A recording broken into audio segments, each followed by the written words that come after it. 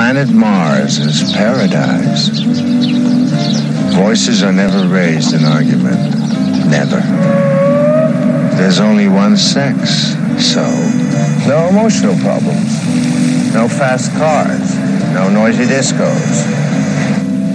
Everyone is equal and lives to 803.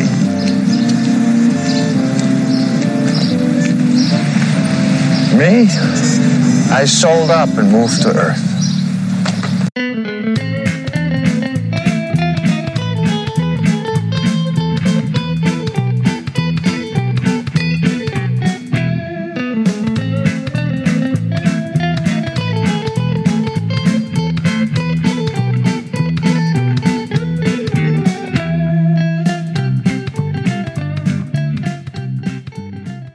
Hey folks, Mackenzie Lambert here, your host for Mac in the Movies, where we look at everything from art house to grindhouse, mainstream to obscure, the forgotten and the unforgettable.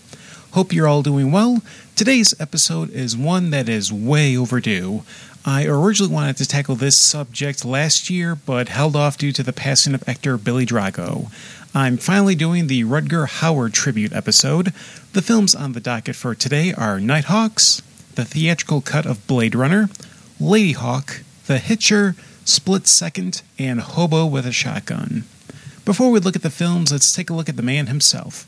Born Rutger Olsen Hauer on January 23, 1944, in the province of Utrecht, in the Netherlands, during the German occupation in World War II. His parents were both actors who operated an acting school in Amsterdam. Hauer attended an art school, but left to join the Dutch Merchant Navy at the age of 15. He spent a year traveling the world, but was unable to be promoted to captain due to being colorblind. He attended acting classes upon his return, but dropped out to join the Royal Netherlands Army as a combat medic. Hauer ended up leaving due to his personal protests against using deadly weapons. He returned to acting school, graduating in 1967. He started out as a stage actor before making his television debut in 1969 after being cast by Paul Verhoeven for the period drama Floris. He made his English language debut for the British film The Wilby Conspiracy in 1975. He would return to Dutch films before his American film debut, Nighthawks with Sylvester Stallone. Now let's dive into the movies. Spoilers ahead. We got movie night!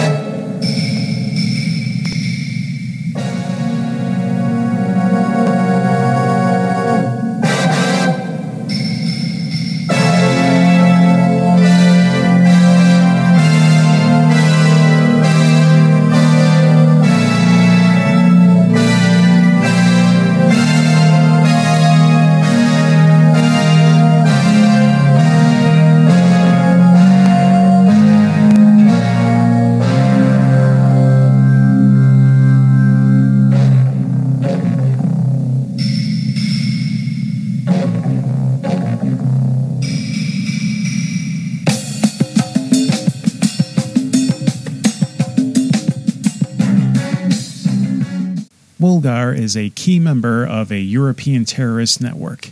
He bombs a store in London in broad daylight and immediately phones the media about his actions. He becomes persona non grata to his organization after finding out that too many children were killed in the bombing. He is to meet a courier at a college party, but the courier is tailed by authorities. Wolgar kills the British agents and the courier. He manages to escape the scene, but the courier was carrying Wolgar's new passport, now in possession of the authorities, and his face will be everywhere in Europe. After some plastic surgery, he makes his way to the United States and settles in New York City, where he intends to commit more acts of terror to regain favor of his network. Deke and Fox are the top two detectives of the Street Crimes Unit Decoy Division. They put themselves in harm's way, dressed as civilians, to take down local thugs and thieves. They're so good at their job and have military backgrounds, making them desirable to the ATAC Squad, Anti-Terrorist Action Command. Deke and Fox are to go under extensive training under Detective Hartman. Quickly, Volgar makes his presence known after the bombing of Wall Street buildings. Following some leads, Deke and Fox manage to identify Volgar, which leads to a foot chase through the subway tunnels of New York. From there, the situation escalates with assassinations, hostages, and Volgar targeting those close to Deke. Nighthawks is an underrated gem in the crime drama field. You hear a lot about Death Wish, Dirty Harry, and The French Connection. Nighthawks deserves to be in the conversation. You really get the feel of the grime and the cold character of the city. There is also a political thriller element to the film that recalls The Day of the Jackal. You see a balance of both sides, the assassin and the authorities trying to stop him. The simplistic climax is far more preferable than the drawn-out chase, which was used in the middle of the film instead of for the ending. Bruce Malmuth made his feature film directing debut here. Malmuth captures the desolate feel of New York winters and how it affects the city. Malmuth would go on to direct Hard to Kill with Steven Seagal. David Shaber provided the story and co-wrote the screenplay. Originally, Shaber wrote the film as essentially the third French Connection film for Gene Hackman and reportedly Richard Pryor to be his partner. But it never got made. Eventually, Universal acquired the rights to the story and Shaber changed it to Nighthawks. Other films he wrote for include The Warriors and Hunt for Red October. Shaber provides a compelling story with some great dialogue for both Stallone and Hauer. Dick Smith provides the makeup effects. Smith was one of the all-time greats in the field, having worked on The Exorcist, The Godfather, Little Big Man, and Scanners. Keith Emerson, the Jimi Hendrix of the keyboard, provides the music score, a mix of orchestral and his elaborate prog work. Sylvester Stallone gives a grounded, believable performance as Deke. He's by the book and follows regulations, but he won't allow for innocents to be in danger even if the situation calls for him to take immediate action. If people only know him as Rocky or Rambo, watch this film for one of his best turns as an actor. Billy D. Williams plays Fox, Deke's partner. This is the Billy D. we know and love. He's smooth, but he's a badass too. He shows some serious range here as well. The look on his face when he sees a young boy at a drug bust displays a moment of humility for Fox. Making his American debut is Rutger Hauer. He manages to balance being terrifying but also charming when seducing the ladies. He manages to make Volgar unlikable and plays up that angle. Supporting roles feature Persis Khambatta of Star Trek The Motion Picture, Joe Spinell of Maniac, Lindsay Wagner of The Bionic Woman, and Nigel Davenport from Chariots of Fire. Nighthawks is a film that deserves more eyes. It is one of the best New York thrillers with a solid cast and talents behind the camera. Check this one out if you missed it.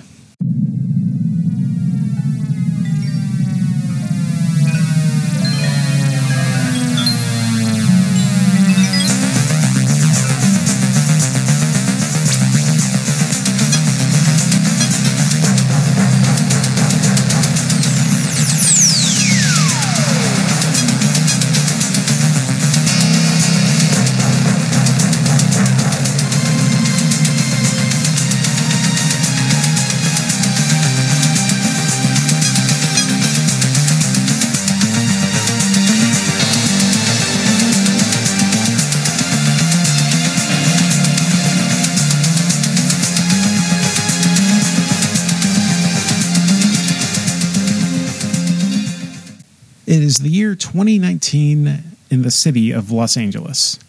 On distant colonies, robotic slaves called replicants do menial work. Their presence on Earth is outlawed. Any who make it to Earth are to be hunted and destroyed by a special squad of detectives named Blade Runners. When a small group violently make their way to Los Angeles, it is Detective Rick Deckard who was assigned to find them and kill them. This band of replicants are led by Roy Batty. Among their ranks are Zora, Pris, and Leon. Replicants only have a lifespan of 4 years. It is believed they are looking for a designer who can extend their lifetime. One by one, Deckard thins out their ranks till he is face to face with Roy. The film does raise a number of questions. Rachel, an assistant to the head of the Tyrell Corporation responsible for the creation of the replicants, is herself a replicant who thinks she is a human. How many other people in this universe are replicants, yet they are under the assumption that they are human? Is Deckard himself a replicant? It doesn't help that there are so many versions of this film, but the question doesn't get fully answered. I agree with the sentiment held by both Razorfist and Sargon of Akkad that Deckard is only a replicant if Blade Runner is a bad movie. Deckard being human adds to the moral dilemma of his character. More so than Harrison Ford, the real star of this film is the city of Los Angeles. The artists and model makers who worked on this film create a future that has been used in so many other films after this one. Trancers, Tim Burton's Gotham City, and 2010's Repo Man owe a lot to this film. Even the big screen take on Super Mario Bros. Used Blade Runner's art director David L. Snyder for the post-apocalyptic look to the Mushroom Kingdom under the rule of Dennis Hopper's King Koopa. Ridley Scott makes the most of his setting. He shows it without over-exploiting it. Jordan Cronenweth has an amazing eye for capturing the details and communal blood flowing through the urban veins of Los Angeles 2019. The score by Vangelis is proper for the film, yet it doesn't really have a theme or a melody that stands out to me. Harrison Ford adds another classic character to his menagerie with Deckard. He's equal parts Sam Spade and Han Solo. He does the job and isn't afraid to be snarky while doing it. He provides a great counterbalance to the cold delivery of the late Brian James. The scene he shares with Howard's Roy is an excellent display of dichotomy between a man doing his job and a machine with a will to live. Howard is amazing in this film. He gives a menace to Roy Batty, but there is a fire with him, a determination to live. His Tears in the Rain monologue was originally written by David Peoples, but Howard added lines of his own and made that moment his. I've seen things you people wouldn't believe. Attack ships on fire off the shoulder of Orion. I watched C-beams glitter in the dark near the 10-house gate.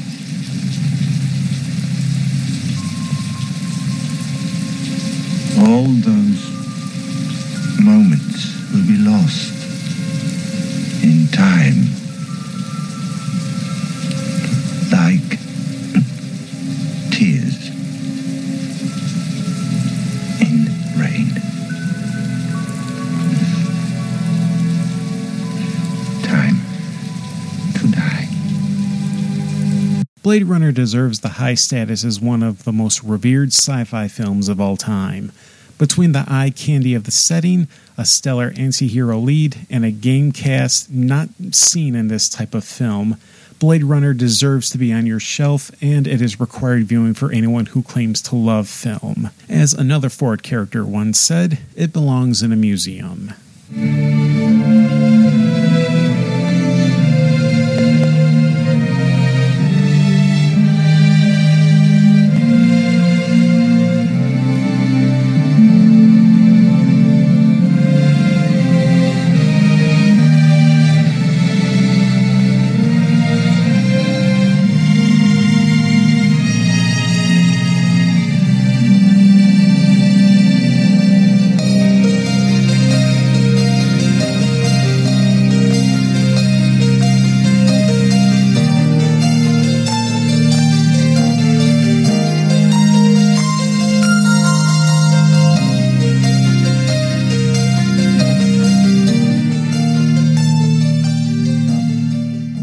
Gaston is a thief who manages to escape his prison cell. During his breakout at an inn, he is confronted by the henchmen of the bishop. When he is about to be captured, he's saved by the knight Navarre. They both escape into the plains, Navarre accompanied by a hawk. They take shelter in a farmer's barn for the evening. That night, the farmer tries to kill Gaston before a wolf takes him out. Navarre is not to be found, but a young woman appears and keeps the wolf company. The next day, Navarre reappears and the woman is gone. Navarre and Gaston survive another ambush by the bishop's men, but the hawk is wounded by an arrow. Navarre demands Gaston take the hawk to a man by the name of Imperius. We find out that the wolf was Navarre and the hawk was the woman named Isabeau, two lovers who were cursed by the bishop. At night, Navarre is the wolf, while Isabeau is the hawk by day. Navarre plans to kill the bishop to destroy the curse put on them. Ladyhawke is a great example of classic fantasy film in the 1980s. During this time you had Willow, Legend, The Princess Bride, Dragon Slayer, Excalibur, Highlander, Yor, Hunter from the Future, Time Bandits, The Dark Crystal, and many others. Simple stories, the art and the makeup effects, the set design, the characters. Now it just seems we have grand battles of CGI and the same plot over and over again. Gone is the wonder and the creativity of the genre. Richard Donner was at the helm of this production. Donner has done his share of classics: Superman, The Goonies, the Lethal Weapon series, and Scrooged.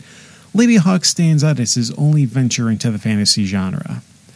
Alan Parsons of the Alan Parsons Project produced the music of the film.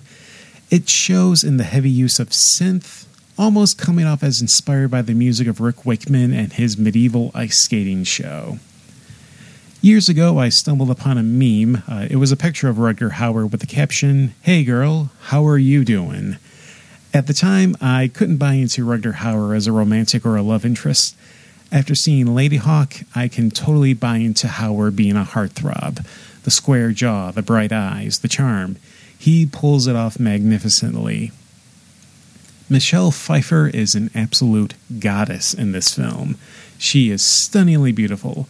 Pfeiffer we would see as the scene-stealing Catwoman in Batman Returns. There is also Scarface, Married to the Mob, and Dangerous Minds. Matthew Broderick was 2 years removed from his turn in War Games and would become a superstar a year later in Ferris Bueller's Day Off. He has his mischievous charisma as Gaston the Mouse in Ladyhawke. The supporting talent is nothing short of impressive. British legend Leo McKern of The Omen plays Imperius the Monk. Alfred Molina is memorable as Cesar. I flipped when I saw Italian exploitation regulars like Giancarlo Prete, Alex Sara, Valentino Valentini, and Nello Pazzafini in supporting roles. It's been a long time, but you know what it means when we see Pazzafini, right? I'm the best looking man in the Middle Ages. My. It warms my heart when I see actors from low-budget Italian cinema in a big-budget Hollywood film.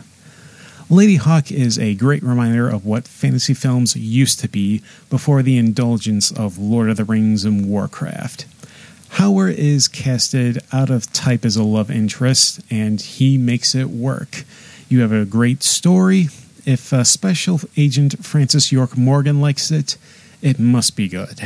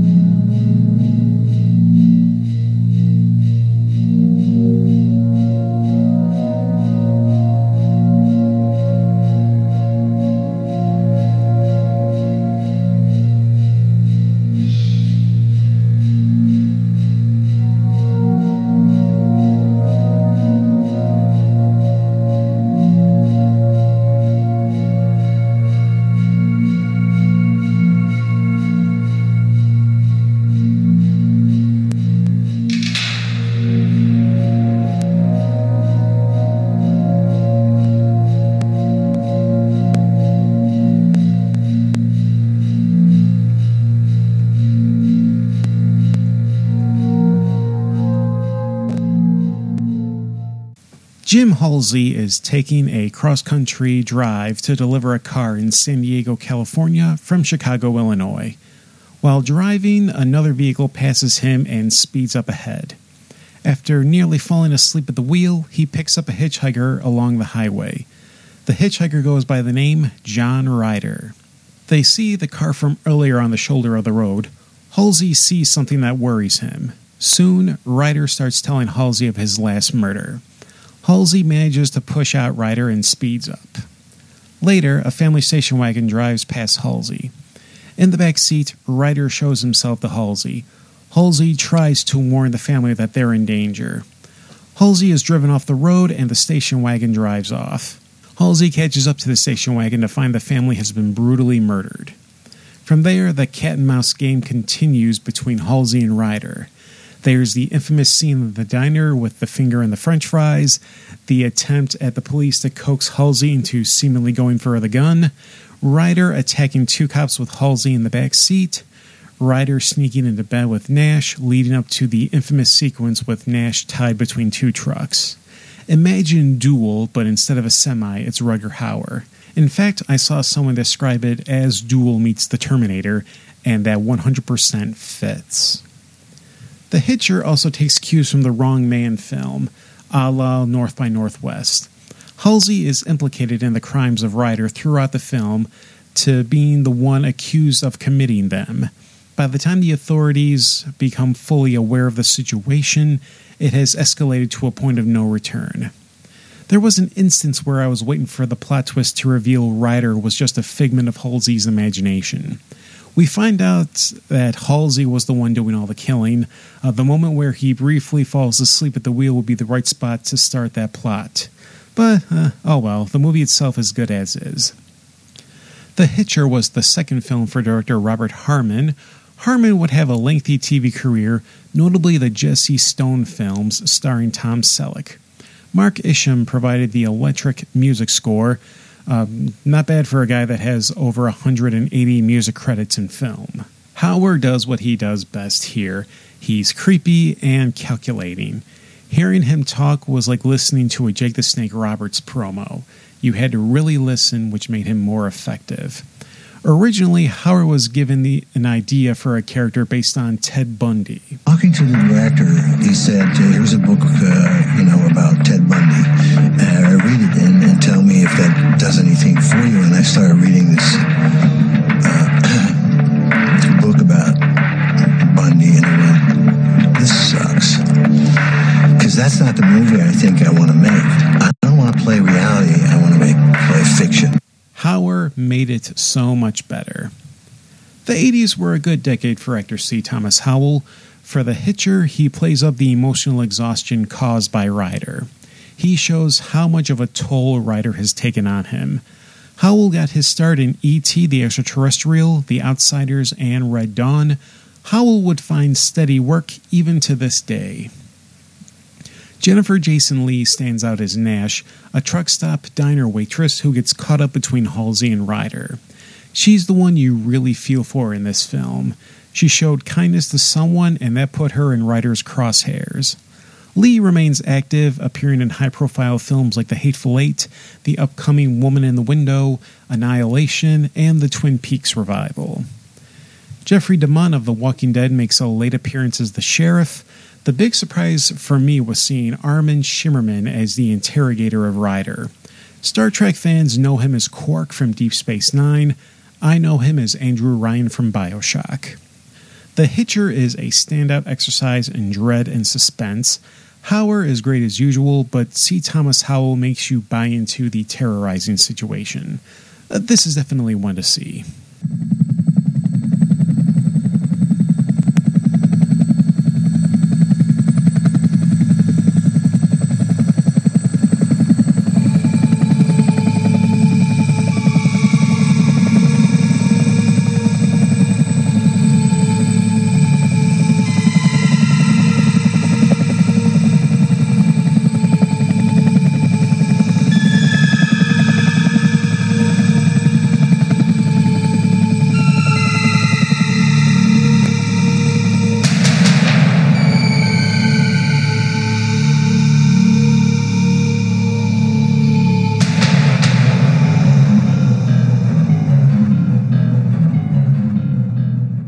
London, 2008. The city is flooded due to global warming. The floods have led to a citywide infestation of rats. Detective Stone is chasing after a killer from his past, tracking him by the sound of a heartbeat. He trails him to a nightclub where a dancer is killed, her heart ripped out. This killer is responsible for the death of Stone's partner, all while Stone was having an affair with his partner's wife. Under the orders of Thrasher, Stone has a new partner, Detective Durkin. As more murders occur, Stone and Durkin begin to learn more of the killer. Whoever it is, they are tall and have multiple strands of DNA. DNA from some of history's murderers and their victims. To bring the fight to the killer, they load up on a deadly arsenal, miniguns, and grenade launchers. Split Second is one of those films that defies categorization. It's a sci-fi dystopia horror buddy film. It takes place in the future, so yeah, science fiction. In 1992, 2008 was the future. The murder creature is essentially a xenomorph / Venom. Stone and Durkin have a comedic-fueled chemistry. Tonally, the film is all over the place, but that adds to the fun of the film. Tony Mellium was the director of this film. He's likely best known for the 80s slasher gem, The Burning. With Split Second, he's pulling different ideas and genres together and managing to make them fit perfectly. Rutger Hauer gets to be a loose cannon here as Detective Stone, and he's clearly having a good time. He channels Mel Gibson from the first Lethal Weapon. He plays well off of his supporting cast. Kim Cattrall plays Michelle, the widow of his former partner. Cattrall doesn't do a whole lot here, save for showing some TNA and being a damsel in distress. The supporting cast is filled with noted actors like Pete Bostlewaite, Alun Armstrong, Alastair Dunnion, and Tony Steedman. Michael J. Pollard of Bonnie and Clyde and Dick Tracy gets a high spot in the opening credits, but he doesn't even show up until the last 15 minutes. Stuart Harvey Wilson plays the role of the alienish killer.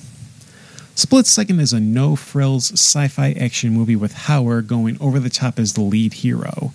That's enough for me to recommend this film if you want a cheesy action movie. There's far worse out there, but Hauer elevates the film more than it has any right to be.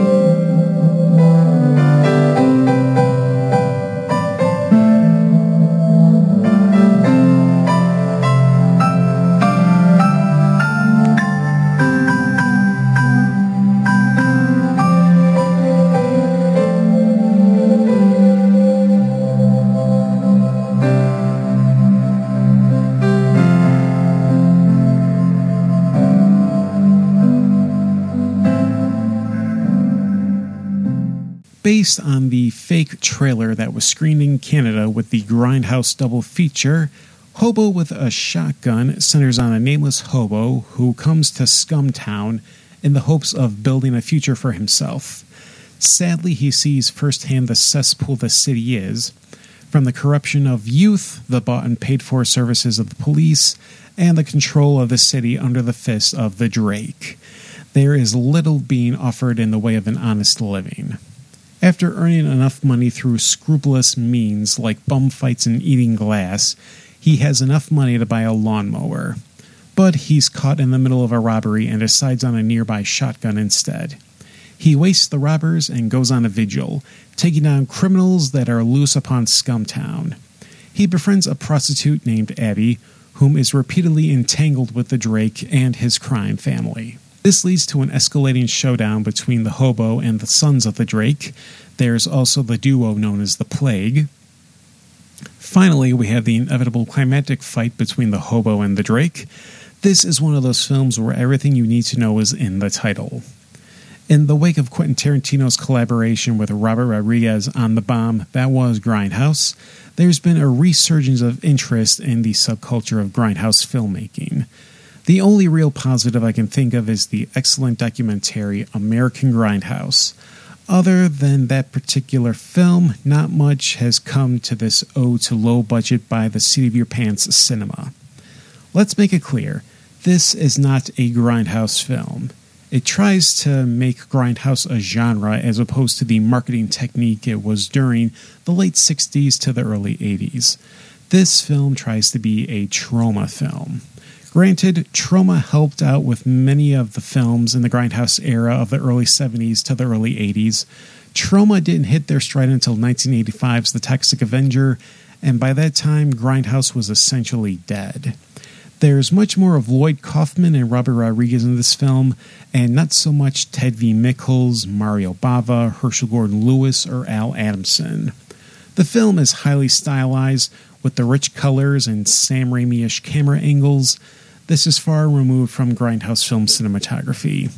You can get the same thing out of a better movie like Punisher Warzone.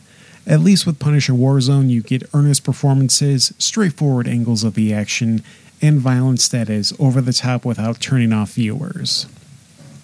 The film goes to lengths that Grindhouse films didn't go. Sure, you had a little girl shot in Assault on Precinct 13, or a little boy beaten to death in Fight for Your Life. Those moments were treated as serious, threatening events within the plot of the film. However, having a school bus full of children burned to death with a flamethrower, or a mother holding her child for dear life before having a Molotov cocktail thrown at her for the sake of getting morbid laughs is just bad taste and mean-spirited. Rutger Hauer and Molly Dunsworth are the only good things I can say about this movie. Hauer does his best with the bad material given to him, as does Dunsworth. Their relationship gives this film about as much heart as there is sentimentality in an Adam Sandler movie. It gives the illusion of emotion, but is severely lacking it upon closer inspection. Years earlier, Hauer was in films like Confessions of a Dangerous Mind, Sin City, and Batman Begins. What happened? With regards to Dunsworth, she still works today, appearing on the Trailer Park Boys animated series and the upcoming film Gnaw. If you want a taste of Grindhouse cinema, skip this film. If you're looking for full-blooded Grindhouse titles, go ahead and check out Foxy Brown, Cannibal Holocaust, Death Race 2000, Hausu, Shogun Assassin, Grizzly, or Driller Killer. You'll get much more out of these films. The aforementioned films and many, many more like them are better worth your time than Hobo with a Shotgun. And that wraps up this episode on Rutger Hauer from Mac in the Movies. Thanks for listening. Next time, I will be taking a look at select films based on the superheroes of Marvel Comics, but not from the MCU. I'll be reviewing the Amazing Spider-Man TV movie from 1977, Doctor Strange from 1978, Captain America starring Reb Brown from 1979, the 1994 Fantastic Four movie from Roger Corman, and Punisher Warzone with Ray Stevenson in the title role. Also, there will be a special giveaway, so be sure to check out that episode. That episode will drop on Wednesday, September 30th. If you enjoyed this program and want to see it grow, consider a one-time donation via Venmo, Cash App, or PayPal. I have a Subscribe Star that you can join and help guide the creative direction of the show, starting at $1.99 a month. You can find me on Facebook, Twitter, and Instagram. I have my BitChute channel as well. All of that in the description box. Until next time, this is Mackenzie Lambert for Mac in the Movies. Take care and stay safe out there.